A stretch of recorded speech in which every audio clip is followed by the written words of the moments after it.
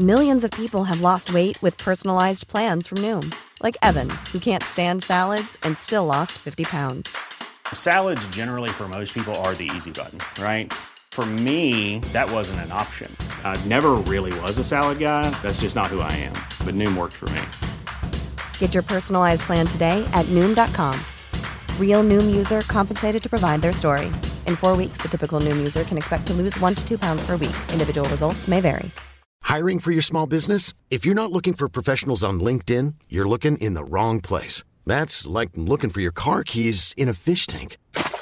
LinkedIn helps you hire professionals you can't find anywhere else, even those who aren't actively searching for a new job but might be open to the perfect role. In a given month, over 70% of LinkedIn users don't even visit other leading job sites. So start looking in the right place. With LinkedIn, you can hire professionals like a professional. Post your free job on linkedin.com/people today. Hey there, it's Michelle Norris. I'm host of a podcast called Your Mama's Kitchen. When I travel, I'm usually looking for a way to find a taste of home when I'm not at home. And one of the things I love to do when I am at home is entertain. And Airbnb allows me to do that. When I was in California recently, I rented a house that had a great kitchen. And when we were sitting around the table, we were all thinking, we're in someone else's house. Someone could be in all of our homes as well. If you have a home, but you're not always at home, you have an Airbnb. Your home might be worth more than you think. Find out how much at airbnb.com/host.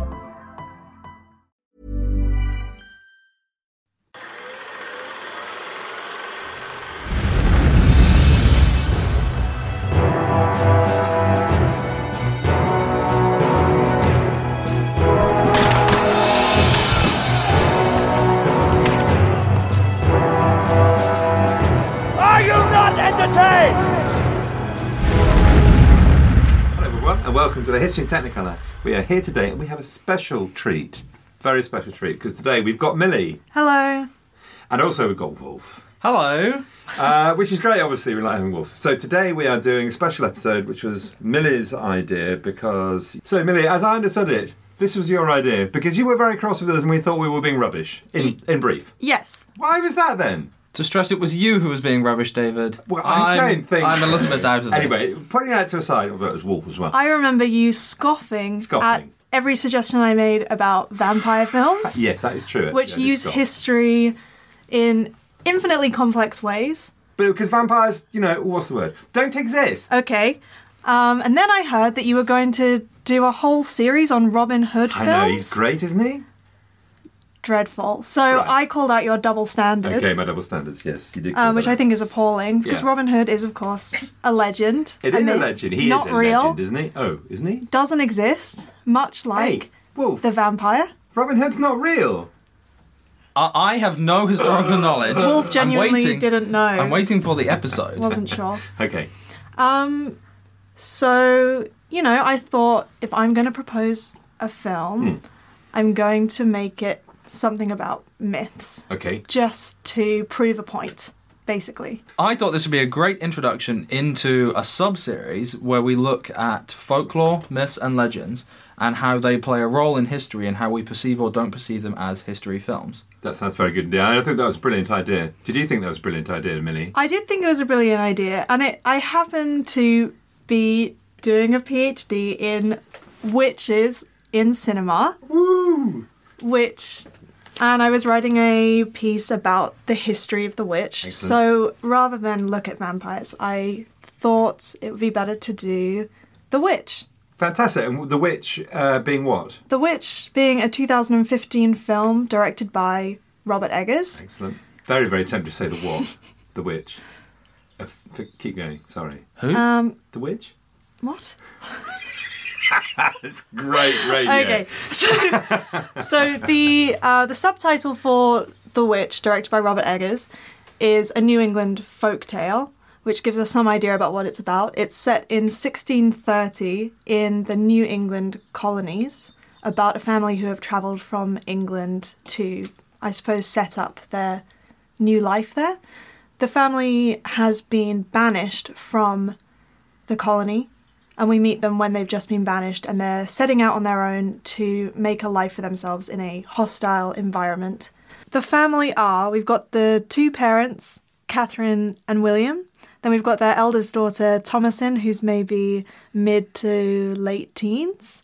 Their eldest son, Caleb, who's maybe 13 or 14. And then 2 much younger twins, Jonas and Mercy. It is, I should also say, a horror film. Great. And why did you choose this particular one rather than all the other films about witches? There are a lot of really crap historical... Are we allowed to swear on History and Technicolor? Are we?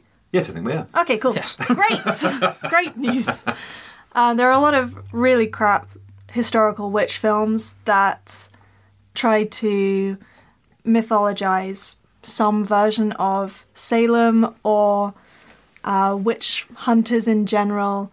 They're very vague in terms of historical period. A lot of them in the 70s, there's a lot of blue eyeshadow going on. They're not particularly interesting, really. They don't have a lot going on in the way of plot.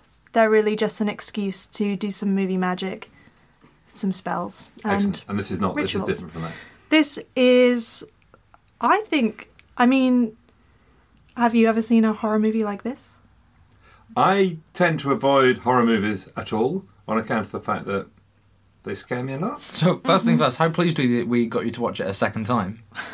Not? How not can you be? Jane shut the door several times because of the screams coming out, which were, you know, some from the film and from me. Yes. I don't like horror movies at all. Okay. Did you like the film? What did you think of the film as a film, Wolf? I think this film is phenomenal. Do you? That's good then. That's that handy. I went to see it at the London Film Festival. Right. When it came out. And the screen was a really big screen and the sound was perfect. It was absolutely deafening, scared me to my core, and I've never forgotten it. Right. Although it's a shame that I've never been able to achieve that level of fear in viewings of this movie since that time, because I suppose the setup was just so good. Yes, you can't do it in the future. Okay, so that's our reaction to the film. And what did you think of the film? Yeah, I think it's a fantastic film. It's kind of part of a wider film movement for this sort of high-budget horror that's more focused on atmosphere rather than jump scares and...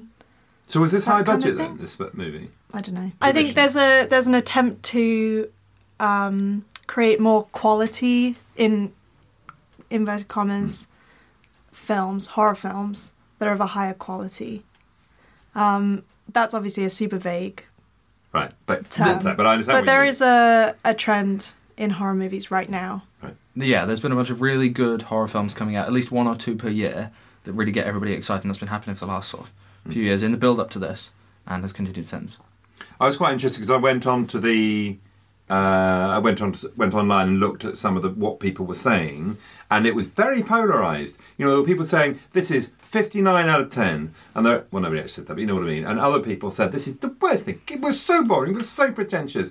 You know, so as a film, it seems to have had a very different reaction. The critical response was pretty good, from my memory, which is why I was so hyped for the film when it came out. I think it was a Sundance release that did quite big for quite a small film, and then it started to go on the festival circuit, and it managed to build up a good sort of year of momentum before it came out.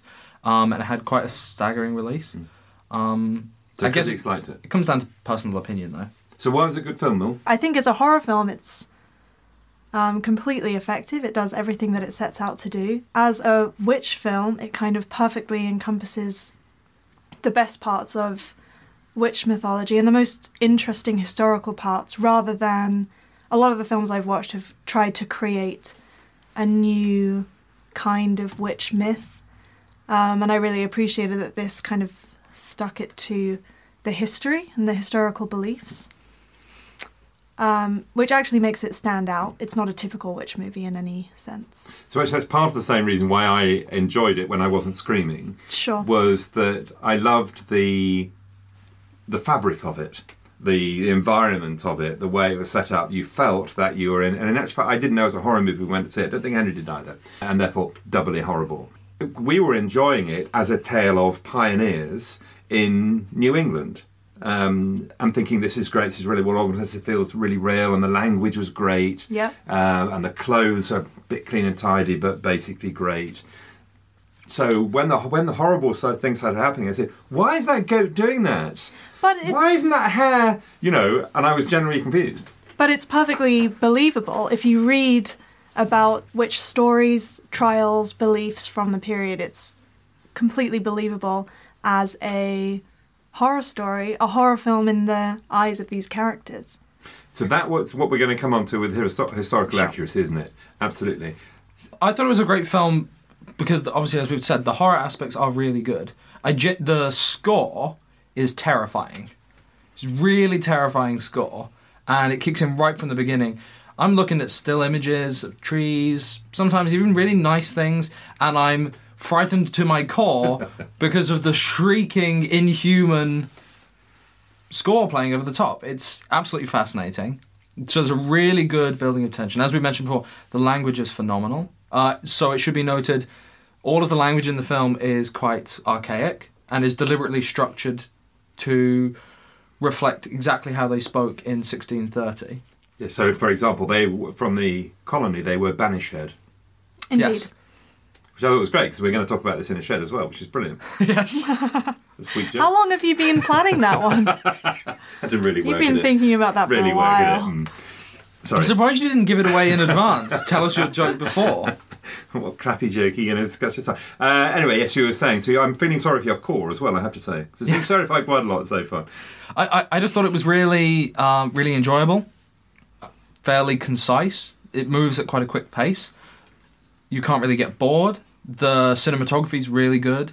There's some really interesting things that they're doing there, which I think reflect the meaning as well, which we can go into at some point. The acting is really good. The lead, Anya Taylor-Joy. Anya Taylor-Joy. Very good. Yes. She's had her whole career's blossomed since this release, and she's had a bunch of really big films and is only going to get bigger and better. They were very good, though. I mean, the acting of the Kiddywinks. Caleb Was great. to me was the standout. He was really good. She was brilliant. Anya was fantastic. And the two little ones. Yes, They're very creepy. good. Very creepy. But then children are creepy. They are. You can't have a child singing in a film and have it not be creepy. Absolutely, not be terrified. That is absolutely correct. The parents are really great character actors that we all recognise, especially from Game of Thrones, but from a variety of things. And they pull off some really good work in this. They're in Game of Thrones? Both of them, I believe. Are they? Yep. Excellent. And the animals. The animals are brilliant actors too. Black Phillip has Black such Phillip. a presence Black in the Phillip film. has a cult following now. Black Phillip is brilliant. Yeah. Black Phillip has his own Twitter How account. did they make him do that? He was brilliant. I don't Black know. Phillip was superb. And the hair was decent too. Actually, the thing about Bit the nose parent- twitching. Nose twitching. Yeah. Superb nose twitching. Are we being ironic here in a postmodern way? Or I don't are you think really so. impressed with his nose twitching? It's a hair. It twitches its nose. The parents, they were very good in the sense that, or I felt, that it would have been very easy to cardboard cut out these two Puritans. It would be very easy to send them up and make them just ridiculously... And they were very religious, but they weren't absurdly religious. You felt... Well, I'm going historical accuracy, but I thought they came across as people, not as cardboard cutouts. Well, there is a lot to say about that, I think, in terms of the historical accuracy and the kind of push and pull between the sort of pridefulness on one sense, the materialism on one side, and the desire to be pure and good, and constant worrying about original sin and corruption is really prevalent throughout the whole film, right from the beginning. That was fine too. I agree. It felt very convincing, not caricatured. Yeah. I think it's really important to note that, yes, we are talking about a horror film, but as you can already tell from our discussion, at least 50% of it is an historical film about the time, setting, place, the people. It's a great religious discussion. It's a great examination of family and trauma and hard times and how that affects people and their response, as well as being this really interesting folktale. I would also argue it's a coming-of-age film as well, in the sense that the eldest daughter is the main character, really. Especially towards the end, it becomes clear that she's the main character. There's a lot of mention, especially by the mother, that the mother's worried about her daughter's corruption as she's begat her womanhood, kind of thing. So she's at this cusp of adulthood, and they're all worried about how she's going to turn out in a religious sense. So I think in that way it's a coming-of-age film as well. I absolutely agree. And all those, there are currents about how they react to it, and it's partly about how the family reacts and kind of full species under the pressure of these events. And as you say, a coming of age thing, because Caleb is going through the same thing. He's looking at his sister in a slightly sexual way, and that's all a bit weird. Is he doing that? Yes. No, he is. And that's the perfect... That would have been awkward, wouldn't it? This is the perfect environment for witches to arise, because it's in these tumultuous times, particularly regarding religion, sexuality, kind of concerns about a hostile environment, any kind of tumultuous period, really, and especially about disruption of family. That's when people see witches, historically. Right. Okay, so if we're going to segue into the historical context, I would like to ask you both what you think a witch is. Where do you think that image came from? What are the kind of beliefs you associate with the witch? You're looking at me. Well, it's magic, sorcery, spells.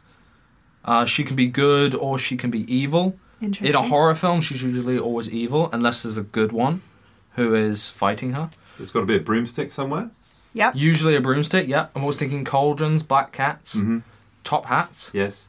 Sabrina, does she Top come into the hats. store? No, not top hats, pointed Pointy hats. hats. Pointy hats, yeah. Sabrina, does she come into it anywhere? Yeah. Sometimes, obviously, you always think about like the witch's nose from Holy The Grail. witch's... Oh, but no. Oh, no, I'm thinking of the child catcher, aren't I? Scariest character in All world anti-Semitic imagery. Is that right? Yeah. Well, Do you know you could be right? yeah, so I see there's what you this. mean. So the demonization of witches. That with means I'm not the- allowed to watch Chitty Chitty Bang Bang ever again. Well, I mean, I think it's just that in the context of the witch, at least, Yeah. she emerges out of a time when Jews are being persecuted.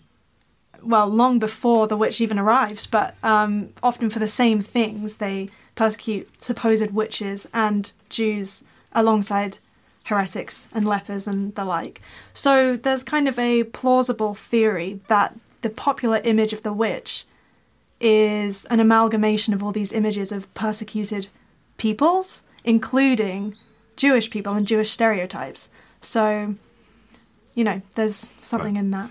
Okay, so all those things are actually quite old elements, except for the Good Witch thing. The Good Witch is a figure that emerges around the 19th century out of the like fairy godmother idea. The traditional image of the witch is always evil. It's alright, you didn't get good witches in... No. So you can have a obviously there's the idea of the like cunning folk, the wiki or whatever. So were they healers at any point, or ever Yeah, so represented as there's this healers? idea that cunning folk are healers, and they're neutral because they're nothing to do with Christianity. They're a Christian. They don't have anything to do with the Christian witch. Are they at typically least. pagan? Well, yeah, they're not Christian. Okay. So you didn't get a cunning woman in the village, i.e. the woman that you went to get your potions and herbs from to help you in various situations because your cow's got X or your daughter's got Y. They weren't seen as in any way supernatural because they are Christian, obviously. Well, I mean, they did overlap later in the witch trials when it became a systematic trying of people. They did obviously target a bunch of cunning folk because they were around these dead animals, rotting food, dying crops kind of things that witches would be held responsible for. But in the beginning, the witch image was created as like an anti-Christian force of evil. So any real disruption of religious or family, if the family is a microcosm of God's family, then it's a disruption of the family or a disruption of Christianity. So loads of the key things that sum up the witch are perversions of Christianity or perversions of the family. Or perversions of the great chain of being. Does that concept have any role in this? Yeah, I mean, it is all like a disruption of order. It's any transgression, really. So a big thing is about femininity, and obviously the question of how woman relates to witch is a really tricky concept to get your head around. I think women were often portrayed as witches or tried as witches, targeted as witches, because they were around the things that witches were accused of. They were the people who were around the dying animals, the dying crops, the miscarriages. They were handling this stuff. So if someone's like, my crops are dead, this must be the work of a witch, it's probably going to be the woman that they go to who's, like soured the milk or... So you don't think it's consciously misogynist? I think misogyny was ingrained in the society that was trying witches. And is that because there were more rules and restrictions placed upon women in everyday society about what they should be doing and how they should be acting? And those same rules didn't carry across to the men? I mean, yeah, if the witch is, especially if the witch is about sexuality and transgressions of sexuality in and out of the family. So witches are always sexually excessive, and that kind of echoes the medieval European, early modern European idea of the woman as sexually insatiable and basically the cause of all lust and temptation, sexual temptation in the world. So even if and we see it in the film actually, that yes, the young boy Caleb discovers his sexuality and projects it onto an image of woman as witch because she's the temptation, she's the sexually excessive one. And the mother believes that Thomasin, the oldest girl, because she is maturing, that she has inflicted the sexual desire upon him. Right. That she's corrupting him because of her sexual kind of presence, and that that's her fault. And that's just, I mean, and it's interesting that in the film Thomasin is she never expresses any active sexuality. She just, as a woman, is implied by the others around her to be a sexual being because that's how women were viewed. So, yeah. So the so witch how well did we do more. on our witch thing then? Did we? Not did very we go- well. Okay, thank you. Well, that's good that we did. It is interesting No, you did great. to point out as well from the little that I know that men and animals were accused of witches and killed throughout the persecutions, but it was quite a small amount, correct? Yeah, it was a smaller percentage, but it basically helps to counteract this like popular mythology that the witch trials were a purge of active, assertive women in a kind of targeted sense. So that's a popular misconception about the witch trials, even though misogyny feeds into the way the witch trials were carried out and the image of the witch. It's not so simple as to say that it was a purge on active women. Gotcha. It's because the witch trials are about a wider set of cultural fears. It's about the crumbling social order, fear of invading countries, fear of the plague, the Reformation and humanism and new scientific explorations. All these kind of different things are creating a more unstable community as a whole that is under threat and under pressure. Yeah, so, some historians have suggested that the witch trials were in some way put in place to kind of help reassert order. Patriarchy. It's the church trying to kind of reassert their strength by kind of punishing deviants in some way. Yeah, but not in such a straightforward way as these are the deviants and we're going to wipe them out, but they want something to project the deviants onto. Right. And those happen to be innocent people. Right. And it's also important, correct, that during this time, science still hasn't discovered enough about the world that there's a lot of afflictions being brought on people across the world.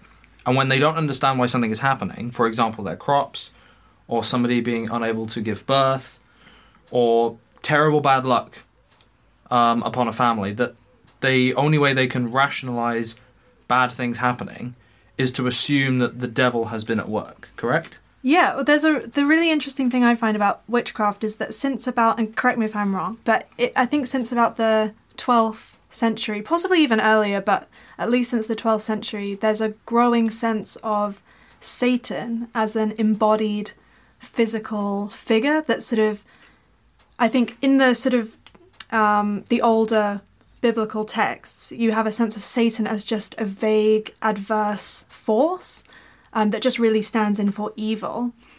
But around the 12th century, and it kind of grows into the medieval, early modern period, that Satan is an embodied figure, a beast usually, that walks the earth and kind of looks for people to corrupt, evil to do, witches to do his bidding. So we have that sense that evil is everywhere, lurking, looking for things to destroy and So it corrupt. becomes personified in some way. Yeah, okay, good. It's interesting, one of the things I wasn't sure about is there's always this feeling that you're describing, Wolf, about not understanding and not being able to interpret things that happen and therefore making supernatural causes for it, very often in God's judgment on sinfulness. So the cow died because I must have done something wrong to anger God. And also a non-Christian, general superstition type thing. So why does that become translated into witchcraft particularly? Is it because it's a particularly tumultuous time, or is there some other reason why that suddenly becomes, rather than just a general... Well, no one really knows why the witch trials happened or where the image of the witch came from. There are actually witch trials before images of the witch were sort of widely circulated, interestingly enough. There's the first recorded witch trial is in 1324, but they don't turn into a systematic witch craze until about 1480 in some areas of Germany and France specifically.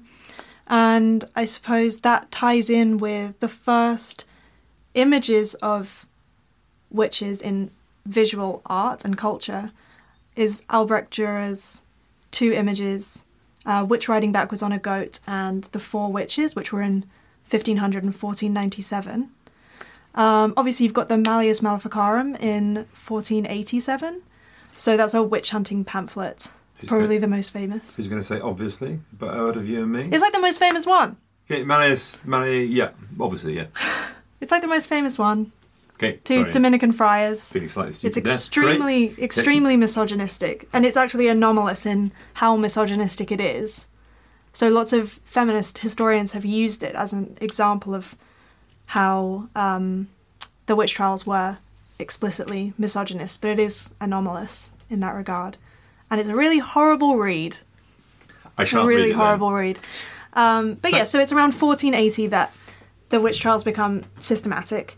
And throughout the next century or so, it spreads to other parts of continental Europe, England, Scotland. And then, of course, when we set up the first colony in North America in 1620, the beliefs in witches and the trials carry across the ocean. And they continue everywhere, really, until the end of that century. So the Salem witch trials in Massachusetts in 1692 are one of the very last major cases of witch trials. And then the beliefs kind of fizzle out and people start to be more sort of rational, in inverted commas. Yeah. Which helps us segue beautifully, actually, into how historically accurate the film was in terms of its representation of the witchy myth. Well, I do have a few things to mention first, which I think is really interesting about this. So, we've now talked about the classic examples of what makes a witch, how that's come about. Did you notice that in the film, they lay out every single plot point and every single characterization that they believe in, as a faith and as a people, in witches, right at the beginning of the film, so that we now know what to expect as the film progresses. Do they do that? And we know how to identify. So, the two youngest accuse Thomasin of being a witch. They do, that's true. She replies by then telling them that she is a witch and this is what she's going to do to them. And then she explains every part of her behaviour that a witch would do. This is brilliant for two reasons. A, because it foreshadows, but also because it clearly explains to us what they believe and how deeply they believe in this. And while she's going through and she's describing what she's going to do to the children, that she's going to eat them, that she's going to ride on her broomstick, all this kind of stuff, she's describing everything. It's a really interesting... It comes, 10 minutes in, maybe? A really fascinating, quick little explanation for the audience to fill them in and make them aware that these people 100% believe that witches do exist. You're also thinking, why are you doing this? Yes. Stop doing this. Please stop doing this. It's going to come back and bite you in the bum. Please. Stop. Don't say it. It's very risky. It's very you would risky. think, with that mother. But that builds tension as well. It's a really brilliant way, because we know that they're just children playing games, but maybe it's because of the shadow of the Salem witch trials that we're kind of aware of. We can tell that it's not going to work out and that she should not be saying anything witch related. That's the one word she should not say, because we know that she is going to be targeted. Hey, Thomasin, nothing witch related. Great. So, in addition to this, while we talk about the religious beliefs, I thought that the cinematography was really interesting in how it frames their faces and how they're often looking at the camera. It begins with an actual confession from Thomasin when she's speaking to God, but I think that it continues throughout the film. And it works for a number of reasons. One of them, I think, is to give us that kind of, we are the confession booth, we are like the priest, we are God or the devil, and we are listening to these people's sins and their kind of inner struggles, and they preach that to us as the audience, which I think is a really interesting and powerful way of delivering the characters to us through the film. But then the framing also means that we don't often see what's happening, so it builds tension.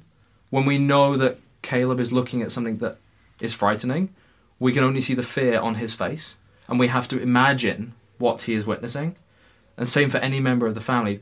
But then it also adds in a level of ambiguity about what they're witnessing, because we are often not seeing what is happening in the film, which leads us to have to decide what is actually happening to this family and how it's working.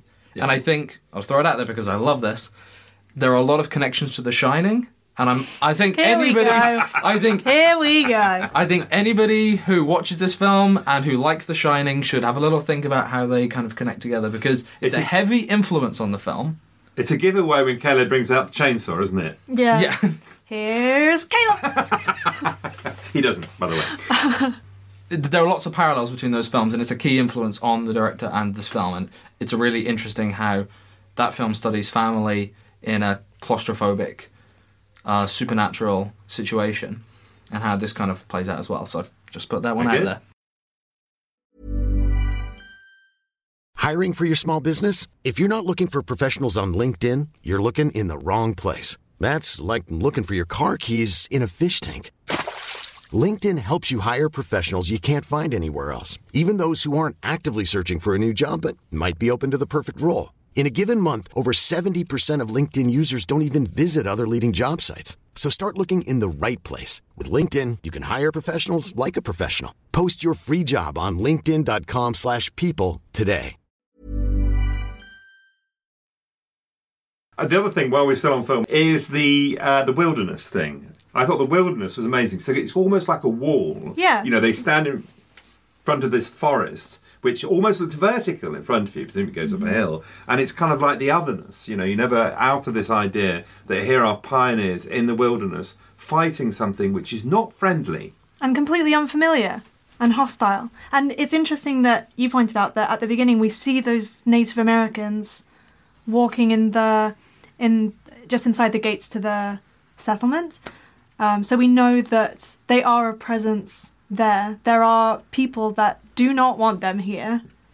I mean, maybe I've just... Indeed, no, absolutely. Yet they never reappear. And the fact they never reappear makes it even worse, because you think they're out there somewhere, again, like the very land being hostile to these people who are trying to impose themselves. And that's what the witch is. That's what the witch symbolises. The witch is a way of summing up every single fear that these people have and embodying them in one person so that they can deal with it. Yeah, and the witch, in a sense, the witch is the land, isn't it? The witch is the thing that is trying to push them out. And interestingly, the witch in early modern art is always associated with nature, with woods or with chaotic landscapes, because it's about disruption of order and how best to portray that than in nature. And, of course, there's the relationship between woman and nature that plays into it a lot. There's this idea that women are closer to nature in kind of archaic forms of thinking. If woman is body and earth and man is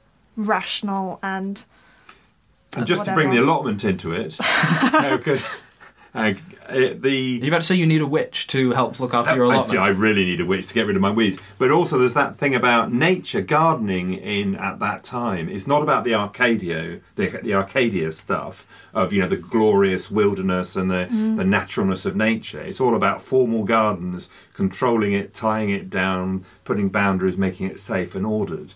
So that same thing comes through. This is wilderness. Well, they say at the beginning, we will conquer the wilderness.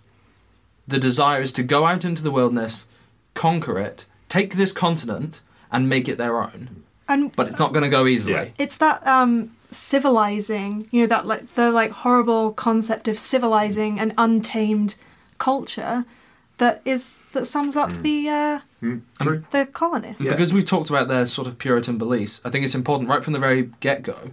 The family doesn't really want to leave the community. It's kind of out of pride that they leave. Ever since that moment happens, they always talk about the fact that they've transgressed, they've wronged God, they've failed him, and so every time something bad happens to them, every time the crops fail or anything like that, the assumption is it's because they were wrong. They carried out this transgression and now they're being punished for it. So then they quickly all turn to their Bibles and they get reading so that they can try and repent.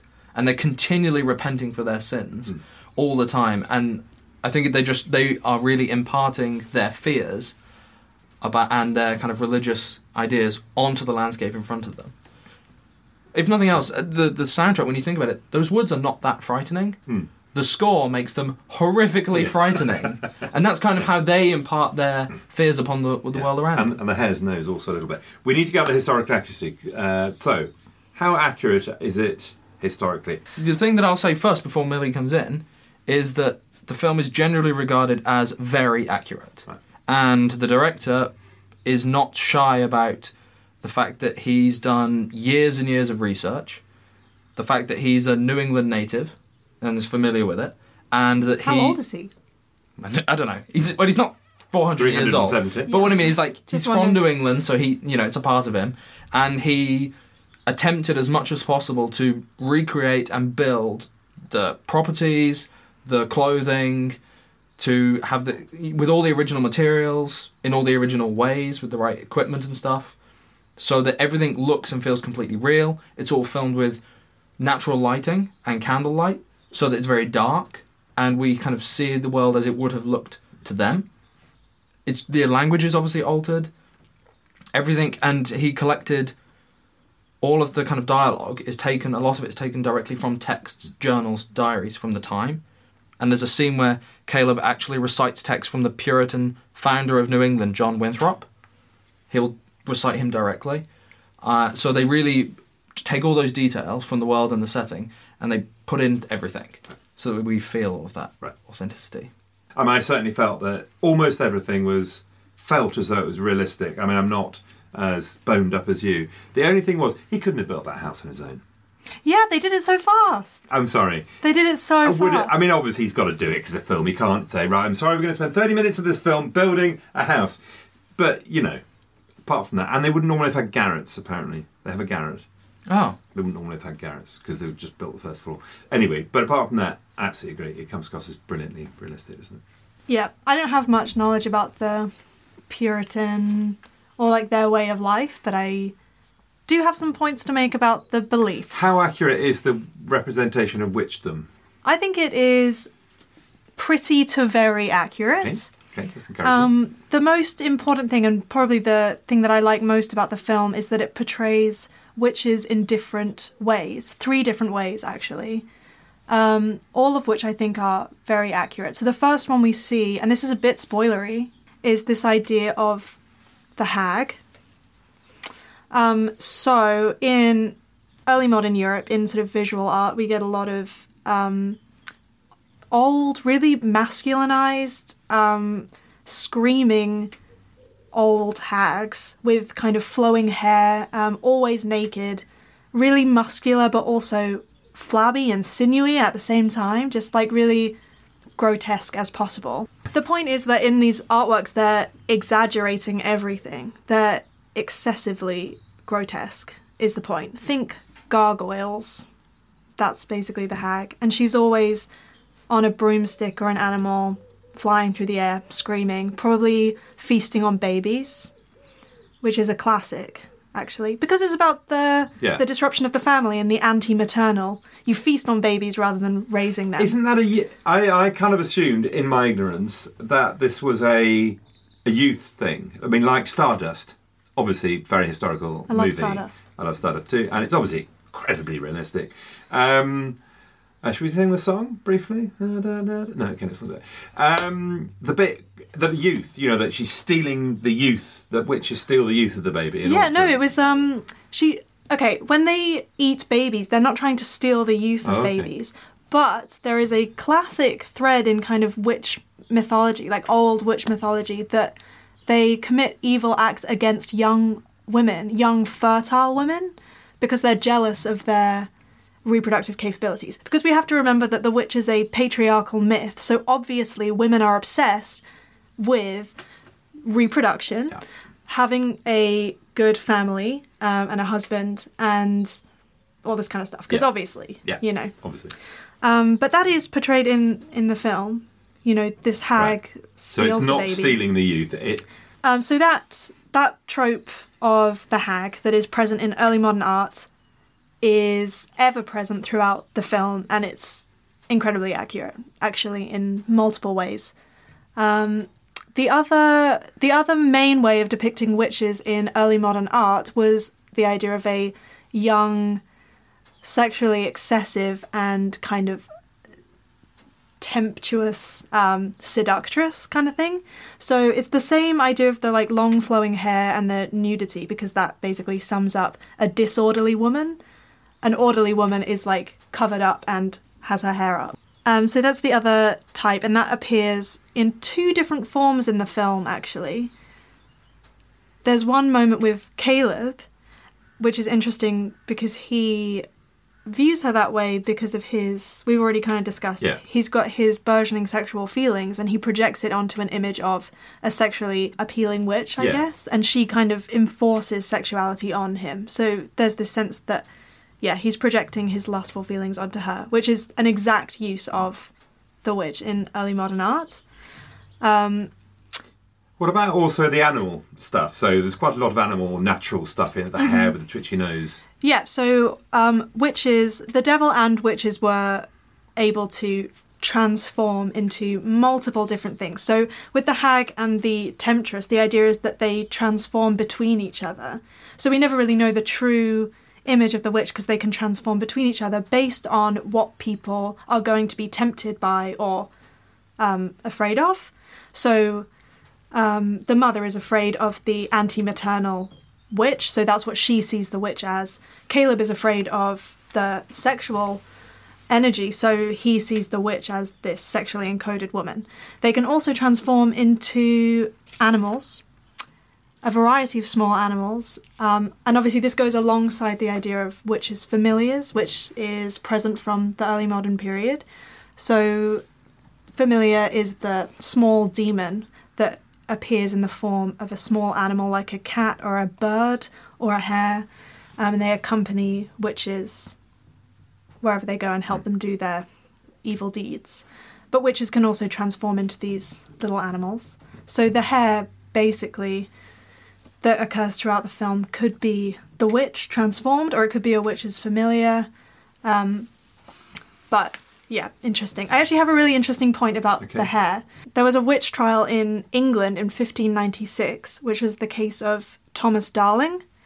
Thomas Darling went hunting with his father, hunting for hares, and he got lost in the woods, and when he returned he was bewitched. He had, and when I say bewitched, he had fits of hysteria, basically, and nobody knew what was wrong with him. And he said that he had seen a witch and had had a conversation with a witch in the woods. I don't want to do spoilers, but that's really clear parallel to what happens in the film with Caleb, except that Caleb's encounter with the witch is more tailored to his experiences in the film.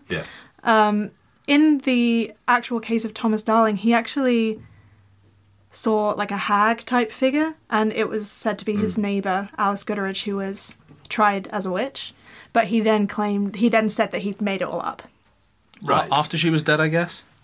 You know what? I don't know. Okay. But he did say that he'd made it all up. But I just thought that parallel was That's very close, yeah. very absolutely, interesting yeah. in terms of Yeah. historical accuracy. And relates back to what you were saying about Robert Eggers Yeah. reading all these documents. Yeah, so he's heavily researched witch lore in North America as well as across Europe. And he's taken all the parts of the mythology and then used a lot of them in crafting this film. And they kind of flow throughout. Okay, so witch-wise, it's very accurate. Okay, I have one. It kind of follows on from the animal thing, is why I was going to say it, which is about Black Phillip. Black Phillip, how could we not talk more about Black Phillip? Yeah, so Black Phillip. you've, Wolf, found out that Black Phillip is entirely fictional as a concept in terms of the song that they're singing and Black Phillip in general. Is that right? Yeah, but What about goats? goats Yeah. feature heavily in early modern European art depicting the devil. There's a couple that I'm thinking of, and I can't remember the names, but they're in pamphlets, witch hunting pamphlets, that depict the devil as a 5-horned black goat sat on a throne. Sometimes the middle one is on fire, because it's a bit extra. Yeah. Sometimes a goat or a goat man also leads people into the witch's Sabbath. Yeah, Will and lead there's- people to the kind of... And in events. the Black Sabbath, they often have to kiss the goat's anus. This Boy. is why the Black Sabbath is a perversion of the Christian Mass, because And no a one. great band. Really? Now that, you know a band called the Kissing the Goat's Anus? No, Black Sabbath. That's their Oh, first sorry, pardon album. me. That's their first album. It was Excellent. retitled to Black Sabbath because it was easier for the audience. Than saying It's a bit like Smell the Glove from Spinal Tap. You can't I have just that. think we need to move on. Okay, so the goat, the devil being able to transform into a goat and taking the form of the goat is pretty accurate. Right.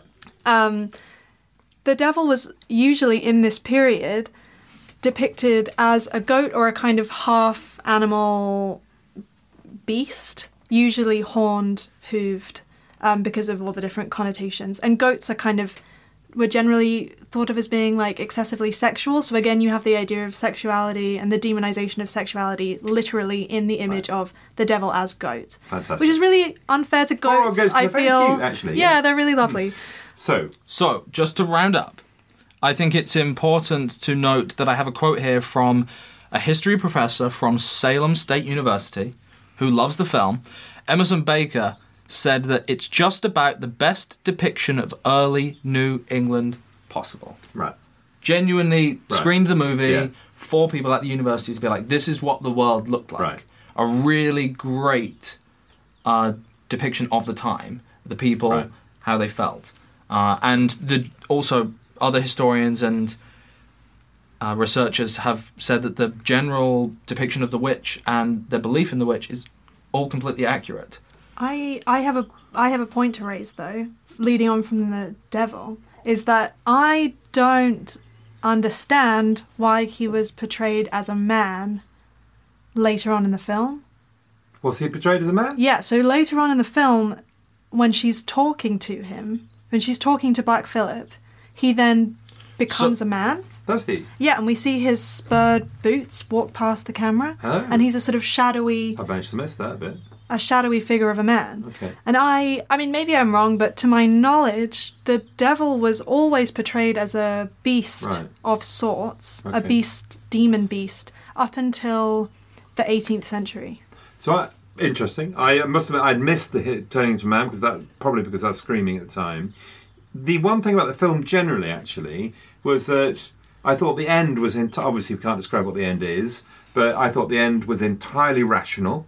If I had been Thomasin in that situation, I'd have thought, what's my best way out of this problem? Yeah. I'm going to take that one. Other people have said that was really confusing. Suddenly she did this thing. But for me it worked. Final scene is basically an exact replica of a early modern piece of art about witches. It is, honestly, if you Google search Hans Baldung Grien, The Witches, 1536. Right. How do you spell that? Okay, so there was one more point before we go to marking, wasn't there, that you mentioned? I just wanted to ask the question about this film. Do you think the witch is real? David? Me first. Yeah. Go Why first. I formulated my thoughts. Have you? I would like to hear yours. Yes. You do. 100% real. Of course is the witch. So... Of course is the witch. So the witch is... Does all these horrid the witch things. is doing absolutely everything. Yes, because you see the witch. Okay, so...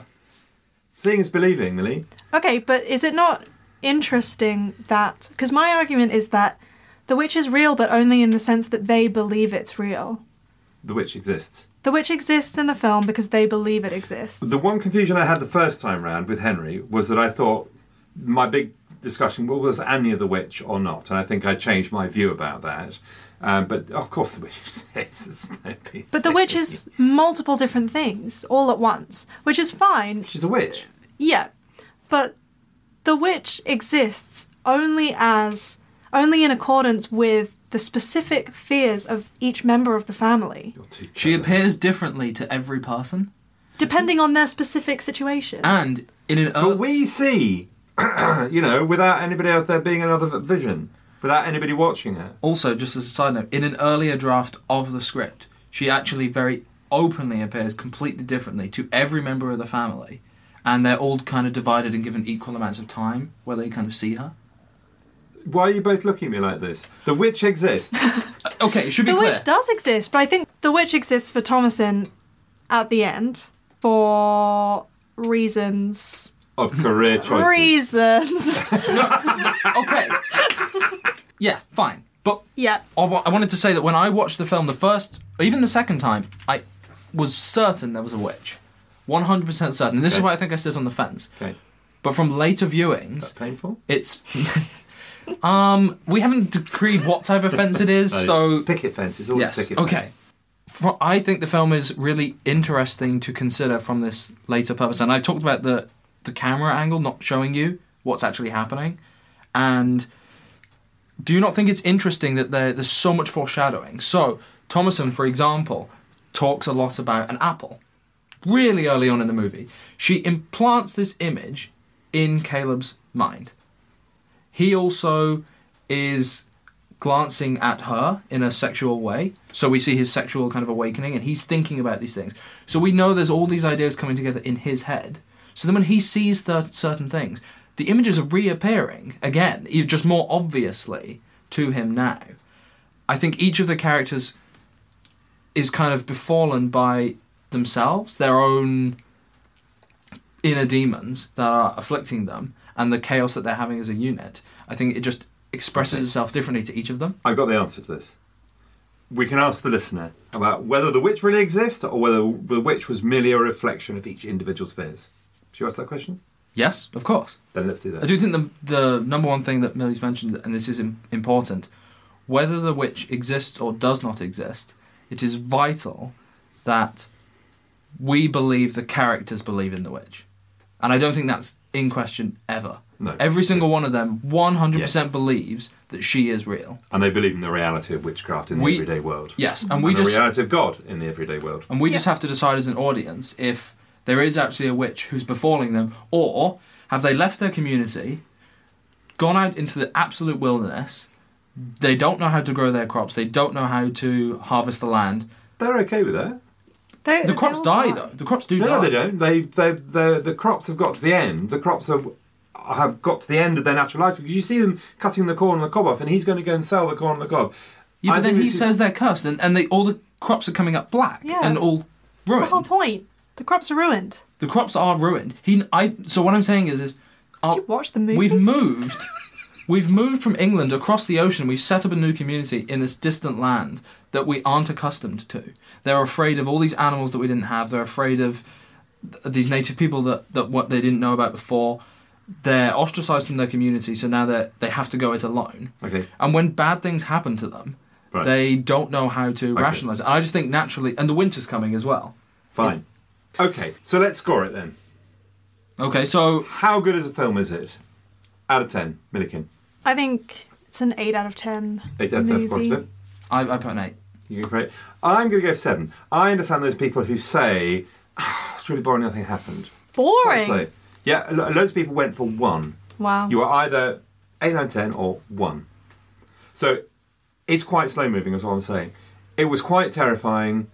It wasn't so terrifying that I couldn't get to the end of it. I think you do have to be open-minded to it. I think you have to be a little bit interested in the history. If you don't want to listen to the archaic language and the structuring of the sentences and how they talk about religion and their views on the world. And if you want rivers of blood. Yeah, if you don't want to listen to There's people... only really one river of blood. There is a river of blood?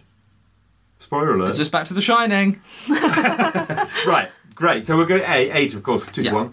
And then accuracy, Milliken. I think as a depiction of witchcraft beliefs in the 1630s, it's incredibly accurate. I'm going to go 9 out of 10 because I just think that if we think of the image of the witch and myths of the witch being told through word of mouth between communities, this is the kind of tale that they would have told. Pretty much exactly from the things that happen to the way that they see the witch. It all seems totally accurate. I also forgot to mention that they do have the Devil's Book, which is a real thing. Right. Signing the Devil's Book, because it's an active betrayal of God, rather than waiting for God's love to, Right. which I think is important. It's about activity, like assertiveness, outside of the community. What was the Devil's Book then? The Devil's Book is the book that the devil offers you. I see. And you sign the Devil's I Book. got you. You sign the Sorry Devil's about that. Book and he gives you magical powers or youth or Okay. money. So you're going 9. Yeah, I'm saying a 9 as well. My reasoning being that I can't find any criticisms really about the authenticity of the recreation of the time, place, setting, the voices and beliefs of the people. The clothing is very accurate. As much as possible, it's being made to be exactly the way that it was. The houses attempted to be built the same way that it would have been. They live off all the same crops, the lighting, everything. It's all being done there to make you feel that it's really, really authentic, and I think that comes across. And if the folklore is accurate for the time as well, then obviously I think people are going to say, how can a witch do all of this stuff? And we know that witches don't exist, So you're going for how a could that 9 be then? possible? Yes, I'm going to go for a 9. I think I have to raise what the natural criticism of the film is. You want to head it off at the pass. Great. Okay, I will go for a 9 too. Not a 10 because there's one of Garrett. Because he couldn't have built it that quickly because nobody put the top back on the lime. And I think that's it, really. There was another one. My main thing is about the devil being depicted as a man. Being devil I'm not being depicted convinced. as a man. And also there's one instance of a witch being clothed, which is just Right. completely out of line. Okay. Very good. I want to know about the history of sexy clothing, but I don't think it appeared Right. this early. Well, that's a great thing. Well, So, sex David, yes. So we've got we've now 9. yes, but we've now bought you a film Yeah. that is about witches and folklore, and we've talked about it being historically accurate and given it a 9 out of 10. Yes. How does that make you feel? Well, it feels great because I wanted to give Master and Commander 55. Yes. So yeah, it's great. That's good. I mean, I think, yeah, that's okay. Basically, we're saying the framework, well, more important in this one, Miller's idea, or your idea, whoever's idea it was, that the way people saw the world and the myths and legends they created around them is as much part of history as is whether Henry VIII did or did not cut off Anne Boleyn's head. And yes, and I think another really interesting thing is that these ideas about the witch, when we were asked what we envision the witch as, we're saying things that are just passed on through every form of media, storytelling, narrative that is possible, has been delivered to us throughout our entire lives, and all of that has come over hundreds and hundreds of years of passing on of stories, telling of myths and legends. Yes. It's just in our blood. Which brings me to a final point. You don't have to put your hand up, Millie. All right. Which is that if the witch is an embodiment of fear, I think the fact that the witch is so prevalent even now and has been over time only serves to enhance that argument that the witch is an embodiment of fear, culturally specific, temporally specific fear. And because fear always exists, the witch will always exist. And I find it really interesting that in this movie made now, the witch wins. Fear essentially wins, right? Can you say that? The witch wins? Yeah. Yeah. Fear Isn't that a plot wins. spoiler? Transgression Okay, fine. wins. Okay. And I find that Fear the most... breaks apart the film. Right. I think I find that the most interesting Right. part of this movie. I'm sure it's a plot spoiler. It's not. The I Shining. think it's quite Happened in obvious. The Shining. I think it's quite obvious from the beginning. Okay, fine. So, okay, great. So we've got a score. We're all in agreement. There is peace and harmony in here, although in New England in 1620, there was less peace and harmony. So there's not any plot spoilers. Thank you very much, everybody. First of all, we've got Dave and Wolf's Roundup. Wolf and David's Roundup. They're the rootinest, tootinest cowboys in the wild, wild west. Wolf and David's Roundup. The Lion in Winter, and by Jiminy, how you love this one. I mean, okay, there was a fair number of you who've never seen it, and that's fair enough given how old it is. But fired by the enthusiasm of the group, you've all packed your bags and your hopes in a suitcase and are flying off to watch it now. Pretty much all the rest of your 85% of you who watched it loved it. 29 of you put it in your top 10 history movies category. Slightly worried that Trace has watched it 30 times. The comments on Facebook were just full of enthusiasm and joy. Albeit, there was just a small group of us who essentially either didn't like or were a bit bored by the bickering thing. I have a sneaking agreement with David, who was a bit bemused and was just waiting for the whole thing to be over, and Claire, who doesn't like films wherein families bicker, and Alan, who compared it to Who's Afraid of Virginia Woolf, which I think is on the nail. But even Alan had to admit that Hermione, his other half, loved it to death and would need to be prevented from watching a Katharine Hepburn film, spelled with an A, by the way, not film, Katharine, prevented by a cactus and a croquet mallet. The rest of you just went for all the zingers, and the zingers are legion. Shall we hang the holly or each other? I'm vilifying you, for God's sake, look at me. The Vexa's mine. By what right? It's got my troops all over it. That makes it mine. I could go on, but I won't. On a personal note, this is a film I did not particularly like, and History in Technicolor has made me enjoy it quite a lot. So, there we go. The power of groups. Okay, fantastic. And now we're going to have a bit of a begging letter, because we haven't done this yet. We haven't begged and pleaded. And every podcaster gets to the stage in their personal development in life where they plead. And they say to their audience, would you please go and Send rate us money! No. Later. Sorry. Later. No. Please go to iTunes and rate us and write us a review. As long as it's a really nice review. If it's a really rubbish review, don't. And of course, come and join us on Facebook afterwards and tell us what you thought about The Witch and about our discussion. It's always really helpful, and we particularly appreciate all the recommendations for films. Sadly, we will never be able to do all of them, but we really enjoy looking them up, and sometimes they're already on our list and we are thinking about them, and we will get to as many as we can. Very good. Indeed, and on that, we have a schedule I put up on the Facebook site. So after The Witch, we're going to have Mary, Queen of Scots. We're going to compare the 1971 movie to the new movie. So we're doing an absolutely new, up-to-the-moment movie, which is a bit of a scary. So it's going to be out in the cinemas, and you have 2 weeks to see it before our episode comes out. Good point. So if you're interested, make sure you get along in that first 2 weeks, Get and down. then you can join us as we break it down. Roll up. And then we've got another one, and the next one, which is Wolf's Choice, which is... we don't know. And then after that, we've got a three-way on Robin Hood, following on this... I didn't sign up for this, David. This is not in my contract. I will call Acast. I've made a faux pas, haven't I? I've said something awkward. We're doing Robin Hood. We're looking at 3 Robin Hood examples, and we're going to carry this idea on, and we're going to examine how Robin Hood exists in our kind of social... historical understanding, and is there any accuracy to him, and how has his story kind of been crafted and changed over time? We're going to move sort of through the Errol Flynn version back in the 30s, all the way up to modern interpretations now. And we will have a guest called Glenn. So thank you very much to... Me? Millie, yes, thank you very much, Milliken. And, You're welcome. And to Wolf, of course. And to me. You're welcome. Bye-bye. Are you not entertained?